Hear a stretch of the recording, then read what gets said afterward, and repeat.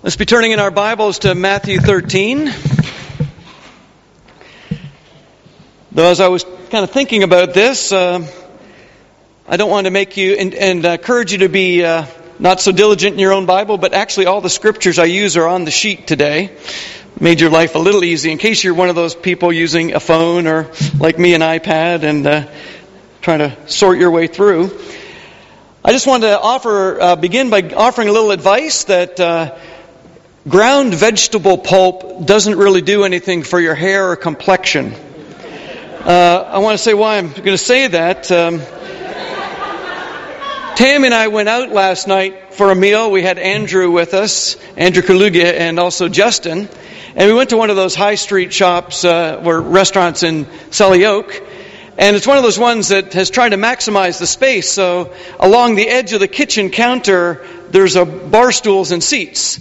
And you're kind of sitting there, and there's a little bit of a raised area, but there's still, you can see into the kitchen, see everybody moving around and everything. But we just happened to sit down in front of this gigantic silver machine. It was a food processor. And a new employee of the restaurant, and as you understand the story, we actually became very good friends with her by the end of this event. She was stuffing it full of all these vegetables that were all ready to be ground up.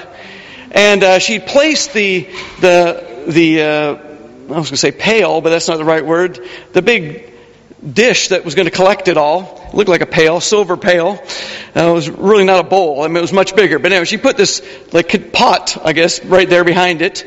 And so she's getting everything ready. And we just got our drinks, and we were waiting for our meals that we'd order. And she flipped the switch. And there's supposed to be a little hood that goes on the back of the processor that shoots all the vegetables.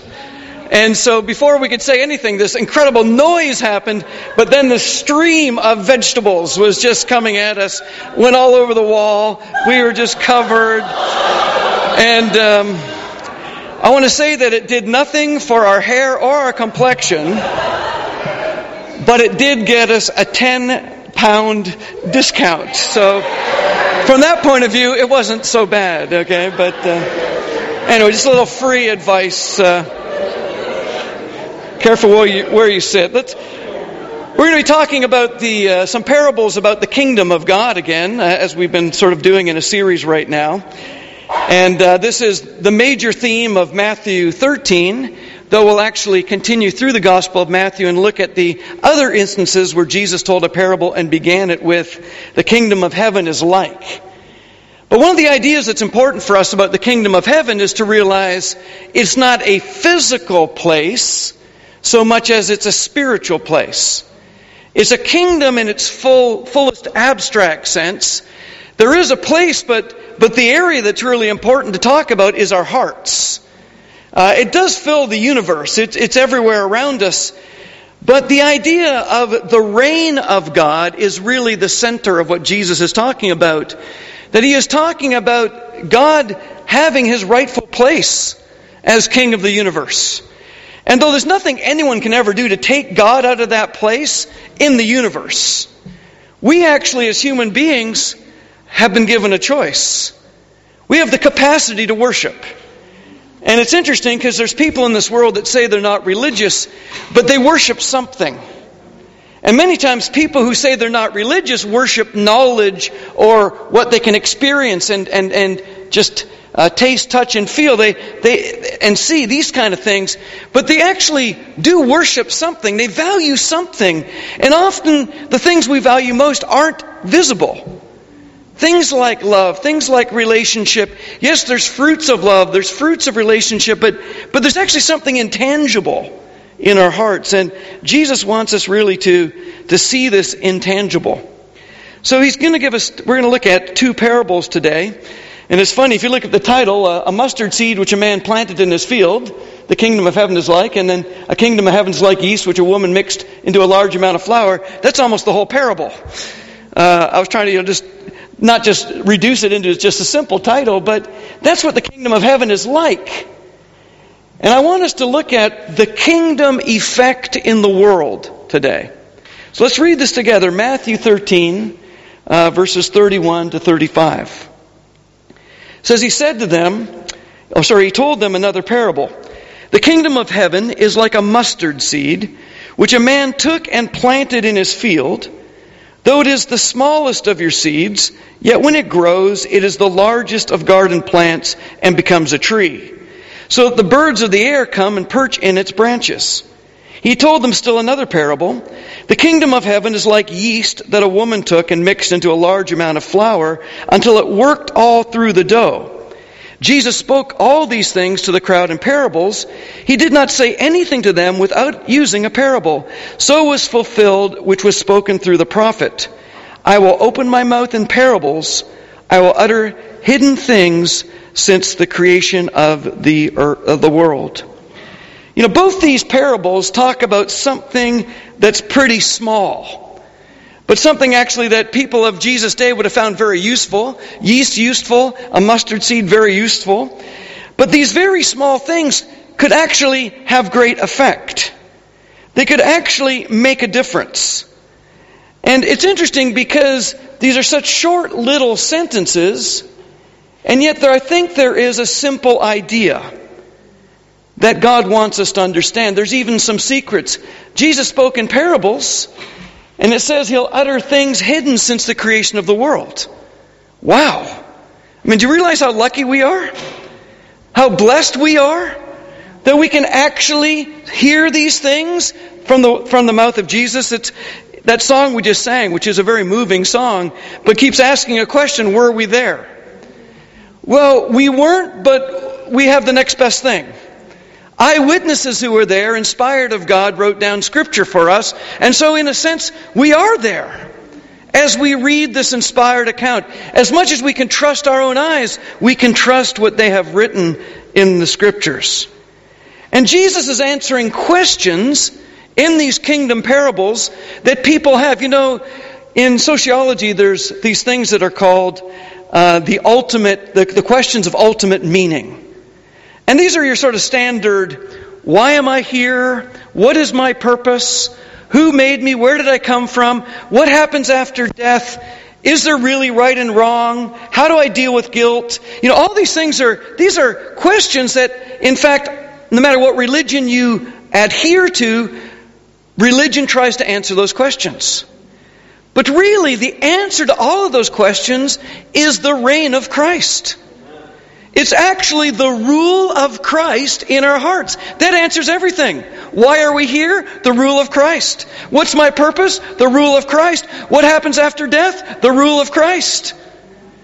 What do I do about my guilt? The rule of Christ. Is there right and wrong? The rule of Christ. You can just keep going through it, and the answer is very clear. It's very simple. Go to the next slide. That's a mustard seed.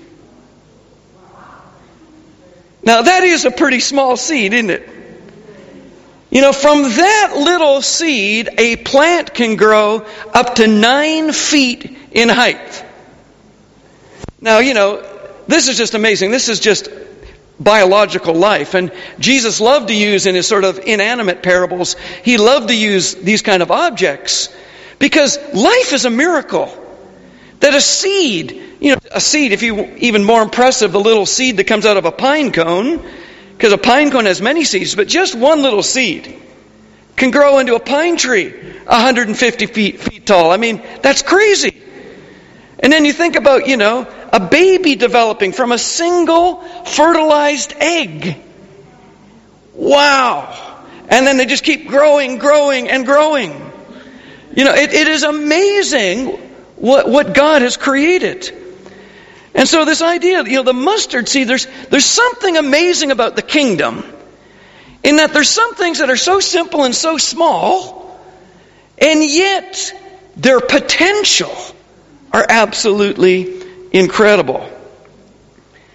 Now we can go to the next slide. Jesus used the mustard seed to represent something small but powerful. And he's talking about the kingdom, and you can't help but, think about Daniel. But before we just hit that, I just want to make one comment. He even used yeast like he used, he used the mustard seed like he used yeast. Sorry, I got confused. He used this to describe something else. he talked about the teaching of the Pharisees as being a yeast. And that thing is a very interesting idea. What did he mean by that? Sorry. My notes are small. I didn't print out a big copy. And without my glasses, I'm guessing kind of what's next. So I'll keep working on this. Sorry. Better to be open than just to stumble here, you know. Thanks, George, for the look. Okay, let me back up a little bit. I want to talk about a mustard seed here for a moment still, okay? It's all blurry. But Jesus used a mustard seed, to represent something powerful. And his secondary sort of reference to a mustard seed in his teaching was faith.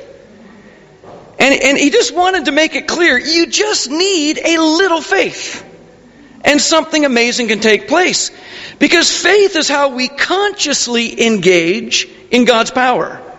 God's power is working all around us, and He doesn't need our faith to work something. But in our faith, God works. And it's amazing what can happen with just a mustard seed of faith. In Matthew 17, Jesus was having a great time up on the mountain with 3 of His disciples. He was transfigured. But down below, the rest of the disciples were trying to drive out a demon. And we don't really know even how far they got in trying to drive it out. Were they actually telling the demon to go and the demon wouldn't go? Or was the scene just so faith-shaking, they looked at it and said, we can't do it. We don't know the situation, simply know their faith wasn't enough. And later they asked Jesus, because Jesus came on the scene. He'd given them the authority to cast out demons back in Matthew 10. They had that power. They should have been able to do it, but they couldn't. Because they knew this truth, but it takes faith to put truth into practice. And so they couldn't do it. Jesus did it in just a very short matter of time. Later they asked Him, why couldn't we do it? And this is what He said, because you have so little faith. I tell you the truth, if you have faith as small as a mustard seed, you can say to this mountain, move from here to there, and it will move. Nothing will be impossible for you. Now, as far as I can tell in Scripture, nobody ever moved a mountain. But that wasn't His challenge. His challenge was to make them understand about the power of faith. That faith can do impossible things. Because faith on our side engages with God. And then some amazing things take place. Faith has no power of its own, but it is through faith we connect with God. Another thing that you think about when you think about the kingdom starting small but becoming big is an image that we see in the book of Daniel. And the scriptures we'll read, they're Daniel 2, 34, 35, and then verses 44, 45. But if we go to the next slide, the whole context of these two passages is a dream that Nebuchadnezzar had. And in his dream, he saw this statue with these different body parts being made of different materials. And he didn't understand what it was. But he knew it was from God. And he tested all of his wise men by saying, I want you to interpret my dream. And I love what he says, but I'm not going to tell it to you. If you're really gifted, you'll tell me my dream and then you'll interpret it. So obviously, all the non-inspired wise men were pretty upset. But Daniel said, I can't do this, but God can. So Daniel told him his dream, and the dream was about the different kingdoms that were coming. But in the time of the Roman Empire, it says, point 5, a rock cut out of a mountain, but not by human hands, is going to hit this statue. So let's just read first the dream in verse 34. While you were watching, a rock was cut out, but not by human hands. It struck the statue on its feet of iron and clay and smashed them. Then the iron, the clay, the bronze, the silver, and the gold were broken to pieces at the same time and became like chaff on a threshing floor in the summer. The wind swept them away without leaving a trace, but the rock that struck the statue became a huge mountain and filled the whole earth. And he goes on to explain it a few verses later. In the time of those kings, the God of heaven will set up a kingdom that will never be destroyed, nor will be left to another people. It will crush all those kingdoms and bring them to an end. and it will itself endure forever. This is the meaning of the vision of the rock cut out of the mountain, but not by human hands. A rock that broke the iron and the bronze and the clay and the silver and the gold to pieces. The great God has shown the king what will take place in the future. The dream is true and the interpretation is trustworthy. You see the little rock down there at the base of the statue? I always kind of imagine a little bit like a bowling ball. The statue's standing there and there's this perfect strike from God and it's done. Sometimes you imagine your bowling pins just disintegrating, right? But what happened in this, the whole thing was destroyed, and then that rock grew and became a mountain. So, Jesus was talking in terms about the kingdom that the Jews of his day had some kind of connection with. But of course, when they heard this, they thought, this is going to be an Israel kingdom. This is going to be a physical kingdom. And so many of the people were waiting for the Messiah. They were waiting for liberation from Roman rule. And this is one of the prophecies that inspired them. We can't wait to crush the nations of the earth. Of course, this wasn't God's plan at all. It wasn't to establish an earthly kingdom. It was something spiritual that, of course, will outlast all of those things. And only little vestiges of the Greek or Roman Empire are left. We do have a country today called Greece. No one tries to call it an empire. Economically, you might even say it has a few problems. Okay? The Roman Empire. Well, there is still Rome around the Vatican City. There's still a little piece. That's it. It's all gone. All disintegrated. Babylon. Half of Babylon that exists is in the museums around the world, So, this has happened. These powers are gone, but an invisible kingdom was set up. Some have described the origins of Jesus with very poetic words. I just want to read a little poem to you. It says, he was born in a stable and in an obscure village, and from there he traveled less than 200 miles. Now I just want to say, he was laid in a manger. We assume it's in a stable. But anyways, just want to be accurate. Okay.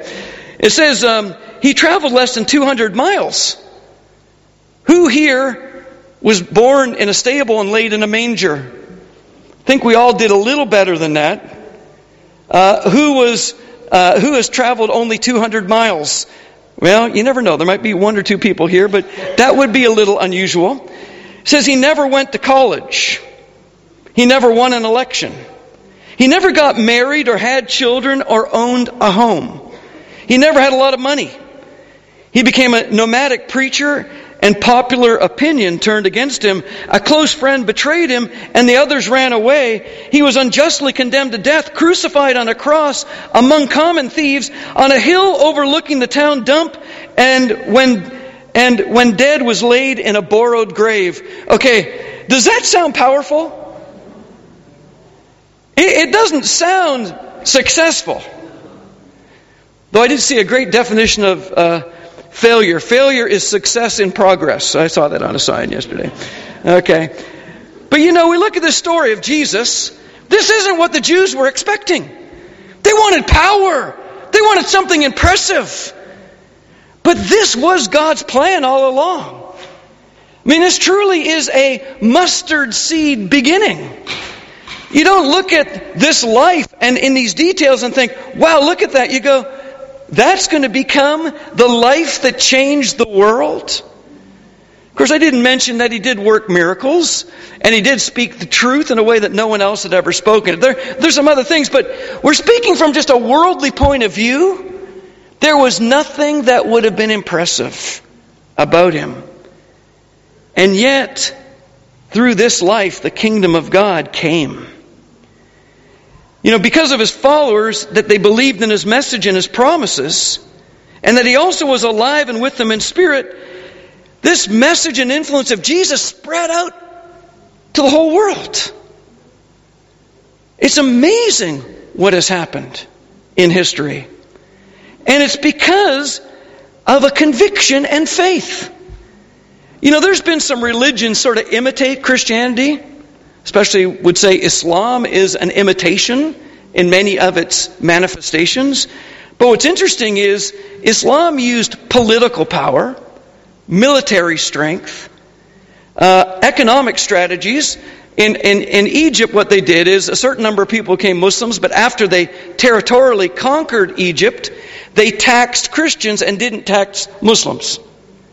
And so it became an economic question, if you didn't have enough conviction, to not pay a tax. Okay, I'll convert. I mean, that was a strategy in history.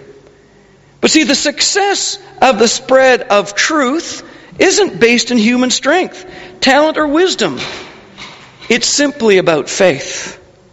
And so there is a connection here, this mustard seed, because with just a little faith, the kingdom spreads. Just a little faith makes all the difference. Let's go to the next slide. We talk about the parable of the yeast. You know, yeast is a living organism of which certain species have the capacity to convert carbohydrates into carbon dioxide, CO2. What's that mean? They can produce a gas out of carbohydrates. And we understand this because this is what makes your bread, when you're baking, it's what makes it rise. Yeast. Yeast can also produce alcohol. It's another thing that it can produce out of carbohydrates. So fermentation is also based in a yeast process. And so we have a picture here in the parable of the yeast. Let's just read it again. It is short.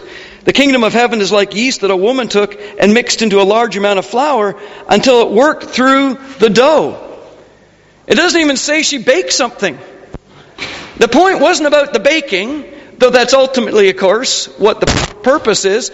The point was that she worked it through the whole dough so the bread or whatever she was making would rise evenly. You know, Jesus demonstrated in the parable of the sower that just an idea can change you.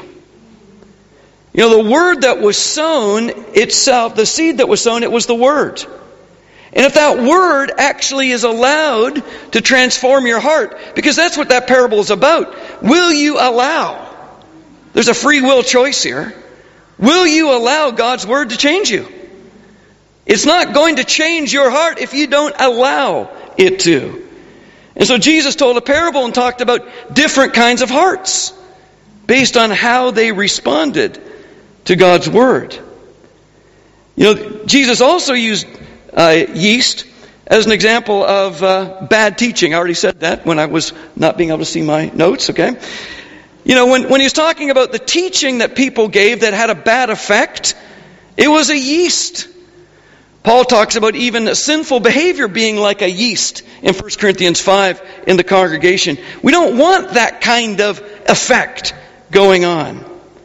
And so Jesus said, watch out for their teaching. And then he even defined it in Luke 12. He said, their yeast is hypocrisy. To actually say one thing and do another in their hearts. But you know, it's amazing to think of the power of an idea. How just a simple idea can change you. When you come to a simple conviction about something, change begins to happen. And what I want to do is actually look at a clip. It's a little medley of scenes from a movie called Inception. And this idea in Inception is, like what actually happens at the beginning is this guy who does the operation, so to speak. It's a mixture of medical and various things that you do, putting people into a deep kind of sleep and entering their dreams. So it's electronics and medical stuff, etc. And good science fiction. It's still fiction. Okay, but anyways, the idea is that you could actually go into someone's mind and steal a thought. You could trick them into letting the truth out. And if you do it in the right way, then you could actually, they wouldn't know you took it. They wouldn't remember that they told you, kind of thing. So anyways, what happens in this movie, the movie begins with them trying to extract a thought out of this businessman, and the whole thing goes bad. He realizes in his dream, the businessman, that somebody's in there in his head. And they got with him on a train that was moving and slipped him a drug, and that's how they were able to kind of hitch him up to the machine to get into his dream. But anyways, they were running for their lives. This guy found them, And what he actually had was a business proposition. Because what he wanted to know is, I have something different. Can you plant an idea? Can you do the same thing you did? Rather than extract an idea, can you plant an idea? And so this is the whole basis of this film, with this business espionage and this idea of planting a thought in the mind of a certain businessman. And let's just watch this and get some points.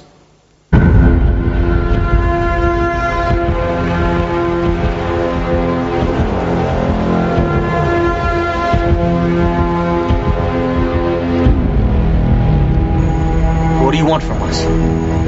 Inception. Is it possible? Of course not.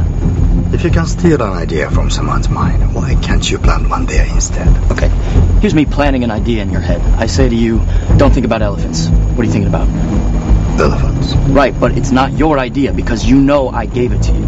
The subject's mind can always trace the genesis of the idea. True inspiration is impossible to fake. It's not true.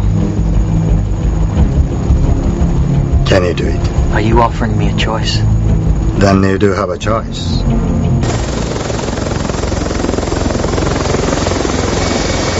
Tell the crew where you want to go.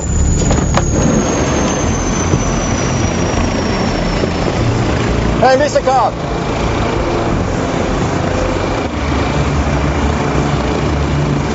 How complex is the idea?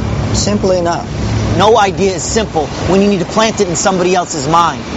My main competitor is an old man in poor health. His son will soon inherit control of the corporation. I need him to decide to break up his father's empire.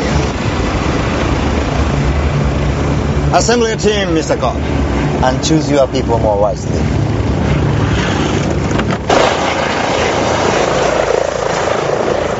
Inception. Now, before you bother telling me it's impossible. No, it's perfectly possible. It's just bloody difficult. Interesting. So Arthur keeps telling me it can't be done.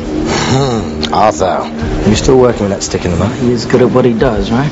Oh, he's the best. He has no imagination. Not like you. Listen, if you're going to perform Inception, you need imagination. Let me ask you something. Have you done it before? We tried it. We got the idea in place, but it didn't take. You didn't plant it deep enough? No, it's not just about depth. You need the simplest version of the idea in order for it to grow naturally in your subject's mind. It's a very subtle art. So what is this idea that you need to plant? We need the heir of a major corporation to dissolve his father's empire. You see, right there you have various political motivations and anti-monopolistic sentiments and so forth, but all of that stuff, it's really at the mercy of your subject's prejudice, you see. And what you have to do is start at the absolute basic. Which is what? The relationship with the father.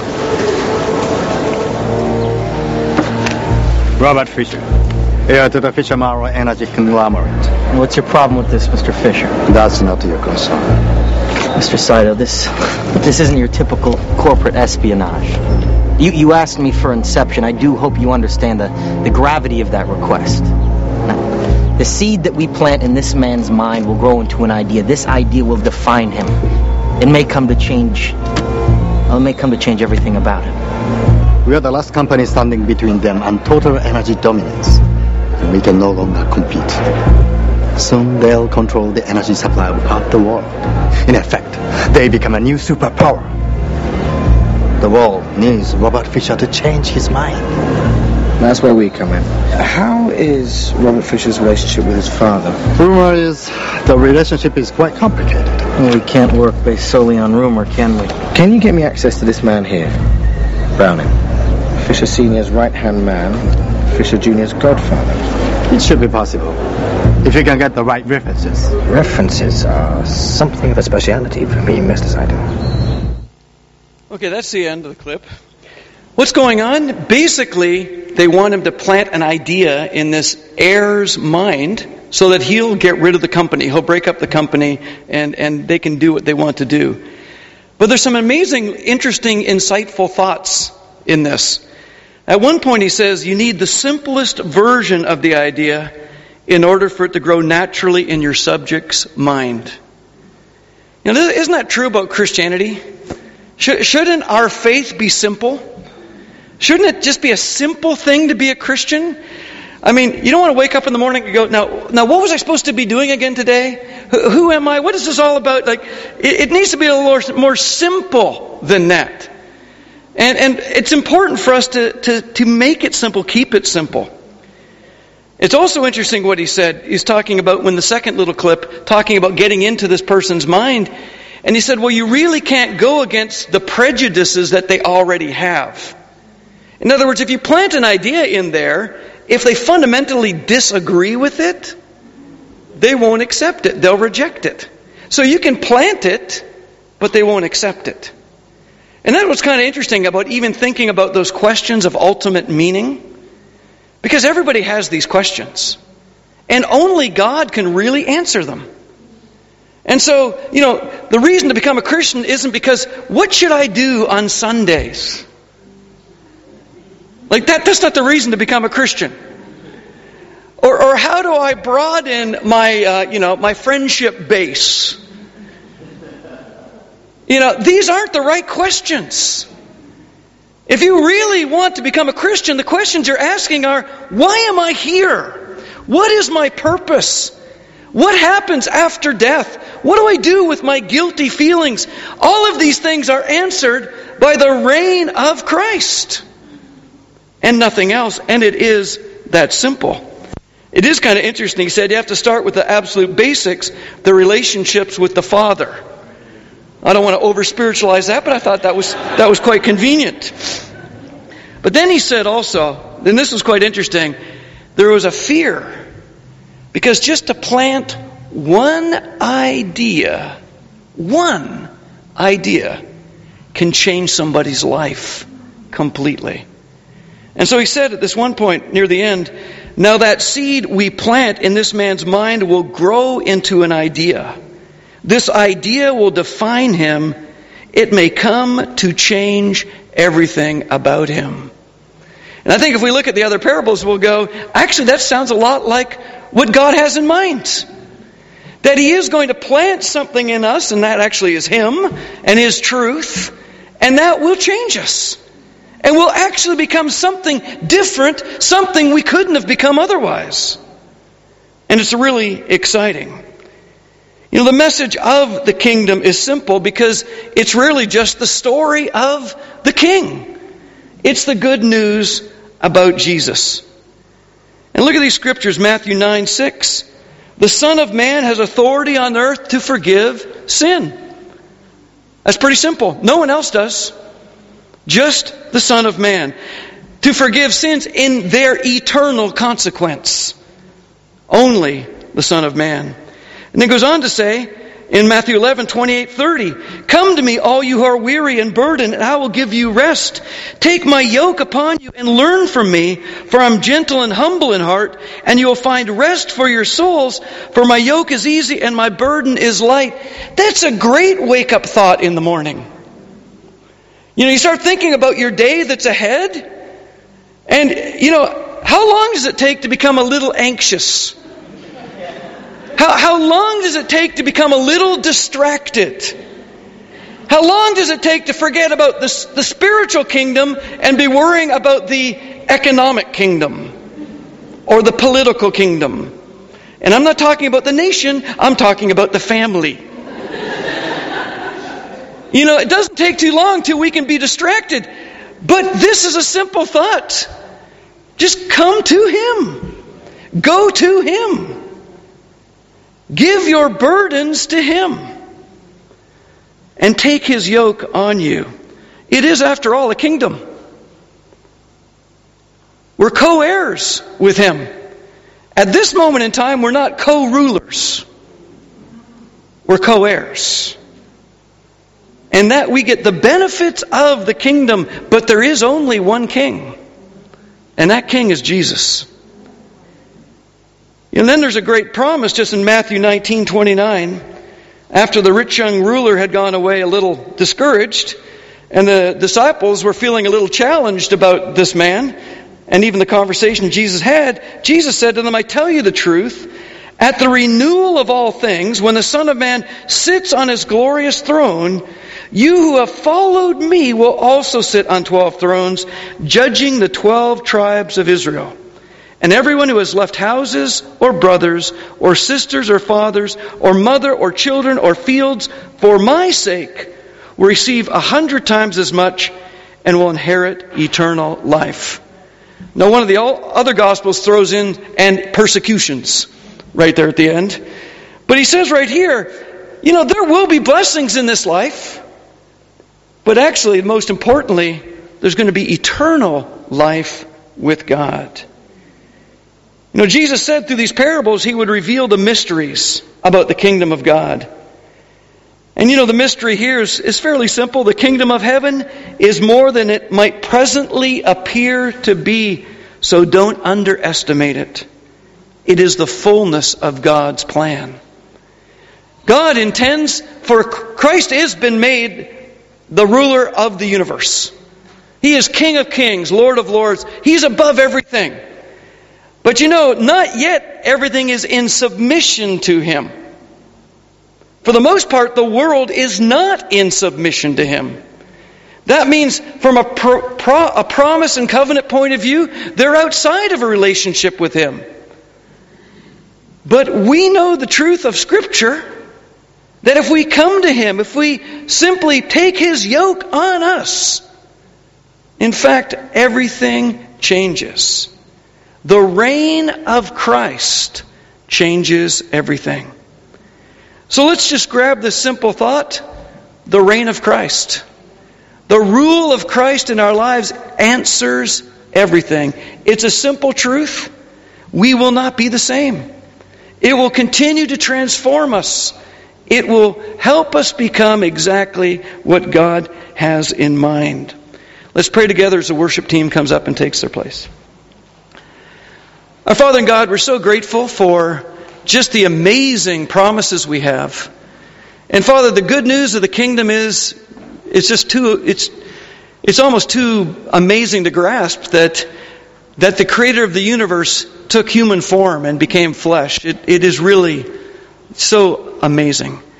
And Father, we are so grateful that we know that You love us because of the message of the gospel, the death, burial, and resurrection of Jesus. That Your Son died for us. He is the sacrifice for our sins, and through His blood we have forgiveness. Thank You, Father, for this amazing gift. I pray that we are never ashamed of the message of the kingdom. I pray it can be something that we live out each day. And I pray that we just don't make it something we occasionally talk about, but I pray we make it something that we live out, something that we demonstrate. That it is the overarching truth that lies underneath everything else that we decide. That Jesus is the King. That His sacrifice is the only sacrifice for our sin. And that His way is the only way. Thank You for the instruction of Scripture. Help us to love each other enough to keep each other close to the truth. And I pray, Father, that we can imitate Your Son just as He did exactly as You told Him to. Father, we love You and we pray all this in Jesus' name. Amen.